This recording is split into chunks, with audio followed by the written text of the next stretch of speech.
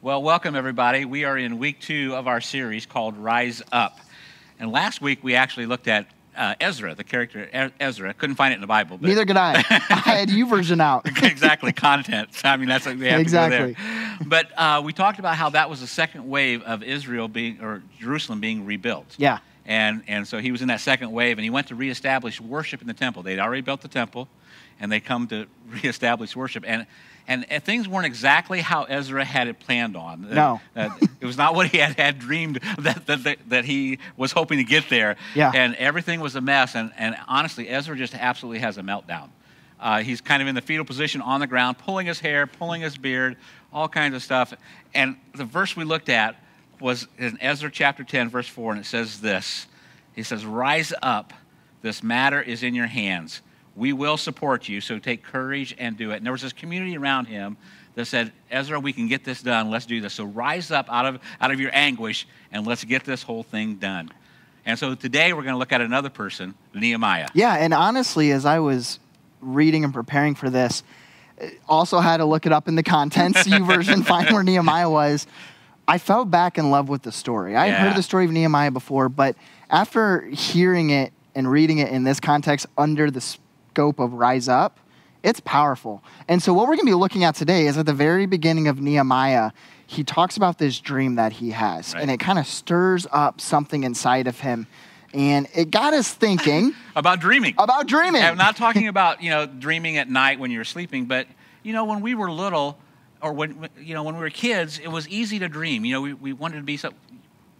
What did you want to be when you were little? When I wanted to be little, when I want to be little, I'm still little. When I wanted to grow up, I wanted to be a rapper. Yeah, and you can still find some of my videos growing up. What did you want to be, Brad? I don't even remember. It's been so long ago. It has been a long time. But we thought it would be interesting to see what kids nowadays are actually dreaming. So we've got some pictures of what kids dream about. Yeah, and it's actually handwritten. Handwritten what kids they were asked. And so, go ahead. So this first one, it's a word that's new to us. Yes. Herpetology. This kid wanted to succeed in herpetology.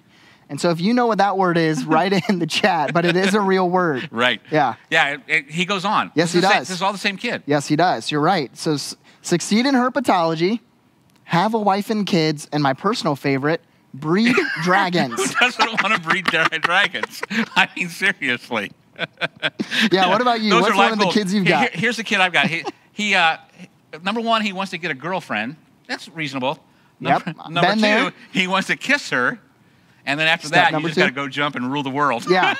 Once you've conquered the kissing of the girl, exactly, all bets are off. You can rule the world. Yeah, this is actually my personal favorite of all the ones we're going to read today. My one wish is for it to rain tacos. Who doesn't want that? Can you imagine walking down the road and getting hit in the face with a taco?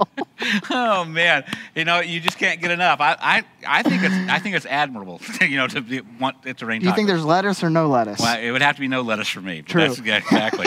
Oh, our last one here is, when I grow up, I'd like to be, and this is just a collection of kids. I love this. Toby wants to be a veterinarian so I can help pets get better. Down a little bit. Violet wants to be a chef because I like to cook. But go clear down to the bottom here, where Albert, he wants to be a person who stays home and does nothing.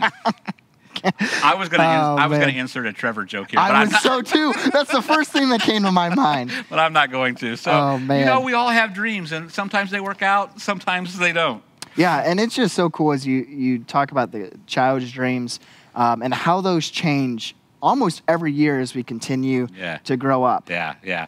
And so today we're going to be talking about this Nehemiah and the third wave going back to rebuild Jerusalem, the holy city, and he's going to rebuild the wall. And remember now, they've been in exile in Babylon, and he was actually the cupbearer to the king, which means that he would taste the wine, and if he lived, then the king could actually drink it. So let's pick up the story. Yeah, and so we're going to turn to Nehemiah chapter 1, and we're just going to read a few verses, but verse 3 is where we're going to start. And this is what Nehemiah says. They said to me, those who survived the exile and are back in the province are in great trouble and disgrace.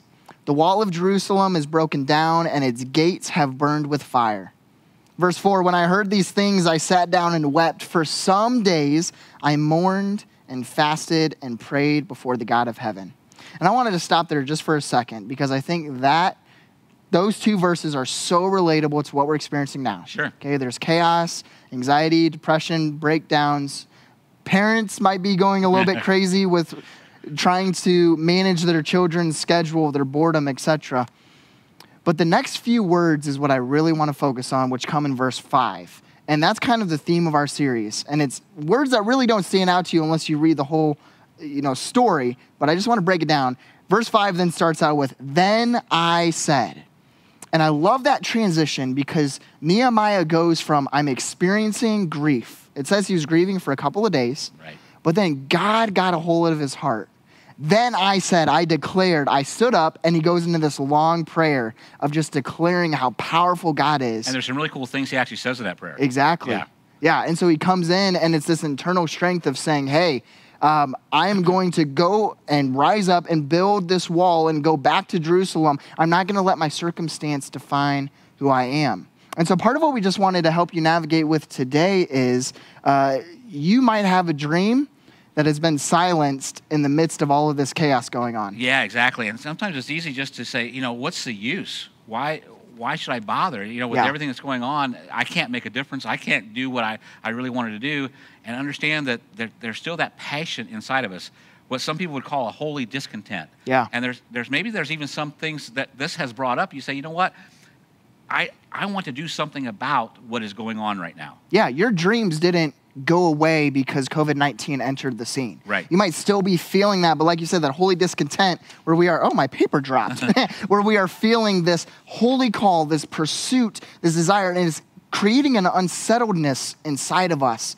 Right. But A, B, C, or D, how do we get there? Right. And here is Nehemiah, and it affects him so much that he goes in front of the king, and the king notices, there's something wrong with you. Why are you sad? What is going on? And Nehemiah has to actually talk to the king and say, this is what's going on. Yeah. And the king allows him to go back and gives him all kinds of papers to say, hey, you can take the cedars, you can get all the materials and things to go build the wall that you want to build. And I love this because then Nehemiah goes back and he actually starts scoping out this whole city in secret. Yeah. No one knows why he's there. He's very quiet about it. He just goes around and sees what kind of condition that everything is in. And he gives actually another motivational speech. Yeah, so the first one was the internal speech. Exactly. Where he was rising up and saying, God, you are so good, you are powerful, rise up within me. And the second one is he actually gathers the people around after he sees it. And we're going to pick up the story in Nehemiah chapter 2, starting with verse 17. Here's what he says. He says, then I said to them, you see the trouble we are in. Jerusalem lies in ruins, and its gates have been burned with fire. Come, let us rebuild the wall of Jerusalem, and we will no longer be in disgrace. I also told them about the gracious hand of my God on me and what the king had said to me. And we saw that in Ezra last week also, where Ezra says, that the gracious hand of God is on me. Yeah. And there's something about this holy discontent, this passion that God puts in these people to go make a difference, that his hand is on them. Yeah. And I love that picture. And again, this is external thing. So he's talking to the crowd that's here, and here's their reply. They replied, let us start rebuilding. So they began the good work. I think that is just awesome that he's sitting here talking to the community. And last week we talked about the community also. Yeah. There was a community behind Ezra. Now there's this community behind Nehemiah. And we've been talking even as a staff this week of how much we miss our community, how much we miss doing life together and worshiping together. And we can't wait to get back here. But yet that doesn't stop us from doing what God is calling us to do. Exactly. And it doesn't stop the passion from growing inside of you when we're in the midst of all of this stuff. Right. And that's part of what I think I'm struggling the most with right now. Even as we're preaching for the camera and then it will be live streamed, man, I miss so much being able to be around everybody. There's that discontent inside of me. And sometimes we are limited by our situation and what we can do. But we don't want our situations necessarily to control us. COVID-19 is obviously a unique situation. Right. The bigger picture of what we're talking about today goes past COVID-19. Well, and we talked about that last week. Bruce and I did. Exactly. Where it's not, we're in a situation. We're all in it together at this time, but we always run into roadblocks. Exactly. We always run into things, whether it be marriages, finances, relationships, job loss, death of a loved one, you name it. we're going to hit those kind of roadblocks, and how we react and how we rise up in those situations makes all the difference in the world. Yeah, and that's a good point, because as soon as Nehemiah gets the crowd riled up and ready to go. And they're behind him. And they're ready to go. They are like, yes, he hits resistance. Almost immediately, it's like one verse to the next. Exactly, and it comes from a couple different places. It comes from outside, and it also comes from the inside. Yeah. And you know what they end up doing is they start building with these scouts. You actually a little bit later on say that they were building with bricks in one hand and a sword in the other. Yep. And so they didn't stop them. They had to be prepared and ready to go. And we run into those kind of things all the time. It's kind of like when you get all excited about something that you're going to do, and then you start hitting roadblocks. And you actually, just this week, closed on a house, and I've been teasing Jordan about this for a while. Closed on a house. You guys are so excited. We're so excited for you that you're into this house and things. You know, you've experienced some of that excitement, haven't you? Oh, yeah. Yeah, we're thrilled. And so I come and burst his bubble and say, dude, you just bought a house, man. You are going to, you know, there's going to be water heaters that break. There's going to be, you know, you had to go paint the whole thing. I'm nervous laughing right now. And it's those kind of things. We get all excited, and then all of a sudden, now we're hitting the resistance. That kind of resistance. Yeah, and I think that's so true. And honestly, I think what stops most people from rising up and pursuing their dreams is that resistance, where they get started or they finally build up the courage to take that step. Right. And then something hits, and they, instead of choosing to have their sword in one hand and their brick in the other, they choose to have nothing in either hands, or two swords in the hands and back in the house. And you end up, you know, again, like Ezra, pulling his beard and hair and curled up in a fetal position saying, I can't do anything about this. Yeah, and here's something I want to share during this time, because we want to make it very clear that we aren't expecting you to, quote unquote, maybe pull up your bootstraps and walk through this journey by yourself. Right. You know, that's not the point of this series. The point is, we want as a community to walk with you and help you navigate how do you rise up in the times of crisis. Right. And sometimes you are going to be grieving. Sometimes you're going to be anxious, depressed. But we don't want that to stop you from what God has placed on your heart. Exactly. And if we can rise up with you, walk with you, maybe hold the brick for you as you've got your sword in your hand, that's what we want to do. Encourage you in any way we possibly can. Exactly. You know, just build into that calling that you may have, that thing that's inside of you that says, you know, I've got to do something about this. And the other thing is, I think you can also be looking for those kind of things. Absolutely. You know, where is it in my life that God is calling me? Instead of just, hey, let's just set this thing back until it all blows over, no matter what it is, whether this situation or a relationship issue or finances, what have you. What can I do right now to build into that call that God has on my life? Yeah, and so you are not alone. And so Nehemiah, he comes to terms with that. He realizes, hey, the community is under pressure, but we're not going to stop. And so chapter 6, verse 3. And what happens before this verse is that someone is actually out to try to kill. Oh, yeah. You know, they get to a point that the people on the outside, the opposition, actually want to take Nehemiah's life. So what they're trying to do is lure him out of the village, out of Jerusalem, so they can kill him. And he's up on the wall actually building it. Yeah, and so then he's ready to go, and he's like, hey, I see this happening. That's not going to stop me from what God's called me to do. And so chapter 6, verse 3 of Nehemiah, it says this, so I sent messengers to them with this reply, I am carrying on a great project and cannot go down. Yeah, I'm not going to be disturbed. Yeah. I'm not going to take my eyes off the focus. I'm not going to take my eyes off what God is calling me to do. This is where I'm supposed to be. So I'm not coming. Yeah, and when the enemy is tempting you, I think the response that Nehemiah has is so powerful. You can change it to, I am a child of God and I am not going down. I am called to do this and I am not going down. I am strong. I am beautiful. Whatever it is for you, whatever your temptation is, change those words around, because Nehemiah has that realization where he is focused and he is ready to go now. And he says, hey, I see the resistance. I see the chaos, the anxiety, the depression, but guess what? I am so in line with what God has in store for me, and I cannot go down. I will not get distracted on what God is calling me to do. And it's so easy sometimes in those troubled times when we're feeling anxious, when we're feeling, you know, this hurt, whatever it is we're going through, to get distracted. It's natural. Yeah. We all do that. And there's going to be times that you do it better than others, but we got to come back to that. Where is God in this? What is he calling me to do? How do I stay on the course that he has for me? Yeah, and so that's a great story. What's the application for us today? How do we even apply that to our lives? Well, I think it goes back, one is that we just got to find our dream. Yeah. We got to find, and when we say that, it's not necessarily this big, because a lot of times what people think of God calling them to do, it's got to be something major. I've got to change my life. True. It may be something very, very simple, and that's how it starts. Maybe it will build to something, but finding out, what is it that is my passion? What is it that I can feel I'm using every gift that I have in my life that God is calling me to do? Yeah, and I want to reiterate a point that you just made, because that's the hiccup for so many of us, is having this mindset that either our dream has to be perfectly planned or it's got to be this huge event for it to be something that God's calling us to. We can find God working in any moment, especially in COVID. God didn't just go away, and the dreams with God didn't go away because we're limited to staying home or to being 6 feet apart, social distancing. God's still there and still moving. And so while it might seem small, like a small difference, the impact of what you could be doing, that encouraging text that you could be sending could be revolutionary. And understand that your dream is unique to you. Yeah. Nehemiah's dream was unique. There were people living in Jerusalem.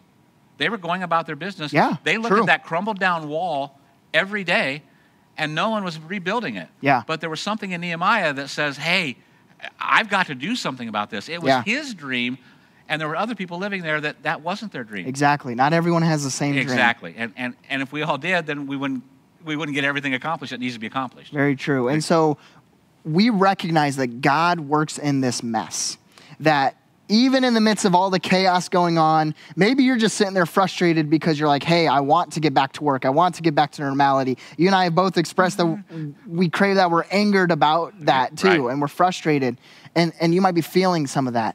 But God still works in the mess. It brings me back to a C3 sports season that you and I had. I'd like to say it was a long time ago. It was just last year. It was like 365 days from now, or from the past, where this first day, the first Saturday, was beautiful 65-degree weather. And I got up at halftime and I announced that, we prayed about it, and we are going to have this kind of weather for the rest of the season, the next 7 weeks after today. Oh, man. The next 7 weeks after today, though, we were in 3 inches of mud. Oh, my gosh. Rain, sleet, snow.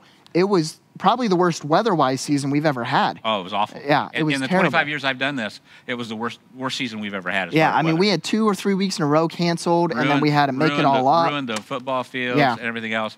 And through all of that, God still worked. Yeah. It's one of the most talked about seasons that we'd ever been through. It was one of the roughest. I mean, we were miserable every Saturday. Relationships were still being built. The dream was still moving. And again, we even talk about that. We find people on the streets, absolutely. And they talk about, do you remember when this happened? And it's one of those things. And understand that, there's times that you may feel like you're in exile. You may feel like, it's not the perfect conditions, but God is still there in the mess, doing what he does best. Yeah, and something that I want to discuss is this idea that your dream can change. Yeah. I think so many of us get hooked, and that's part of maybe why we get caught in the same career or the same influence or the same job for so long, is because, well, this is what I was passionate about then, and, I got my degree in that, and so that's what I'm going to stay with. But for some reason, there's this wrestling inside of me, and I can't understand what that is.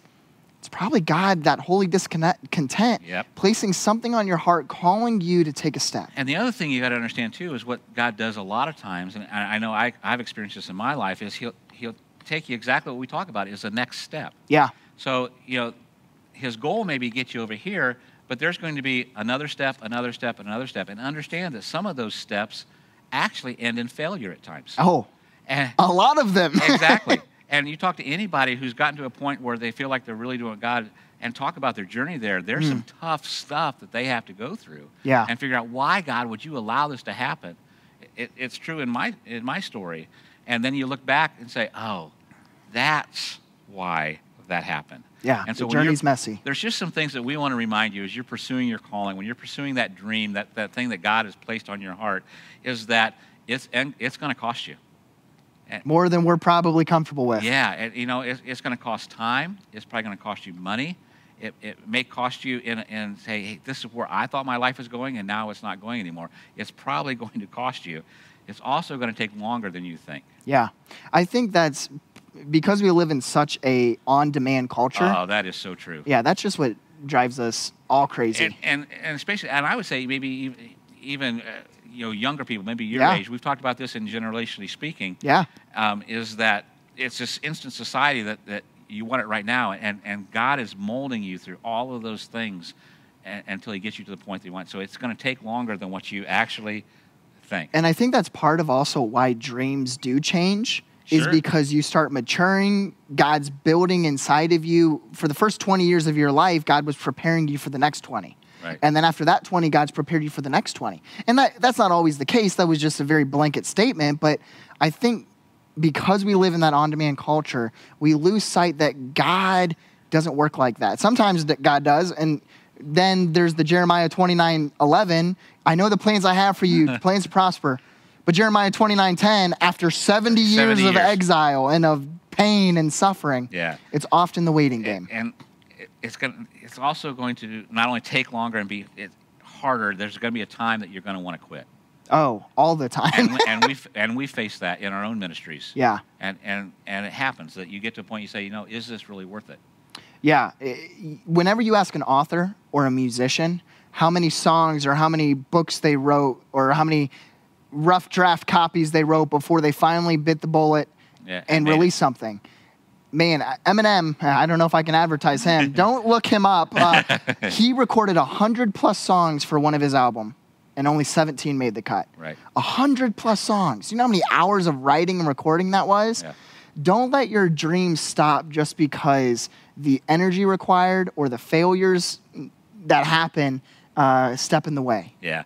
And understand, too, it's just like our story in Nehemiah, there's going to be resistance. Yeah. There's going to be resistance on the inside, and there's going to be resistance on the outside. Internal and external. Internal and external. And the one thing, talk a little bit about, that because sometimes you say, I feel like God has placed this on my heart, and then you have people, inside the church or inside, other Christians, friends and things, or family saying, are you sure you heard that right? Yeah, this is a difficult thing to navigate where and this is honestly something I struggle with because when I get excited about something, I'm all in. Right. I'm ready to go.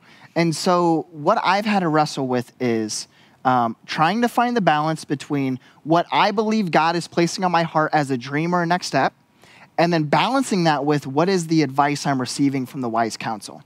And sometimes I need to ignore the wise counsel and just chase what God's calling me to do. And then sometimes God is using the wise counsel to say, hey, that's actually a selfish motive. Right. Listen. But we can't give you, unfortunately, a formula on how to do that. There's no formula. Just understanding that is there. Yeah, that balance exists. Is a huge step. And we can just talk through that. The last thing we kind of want to talk about is this mission and method. And sometimes what we do is we give up the mission, and we never give up the mission. Yeah, the mission is always the same. The mission at Crossbridge, we know what it is. Transforming lives by helping people take next steps with God. That's the mission. But the method sometimes changes. Yeah, and we've noticed that especially during these last 6 weeks with digital ministry. Exactly. And so, but to give some more relatable, because not everyone's running a digital ministry, okay?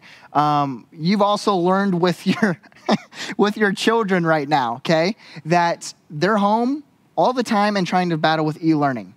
And so the grace and the love still needs to be there, the mission.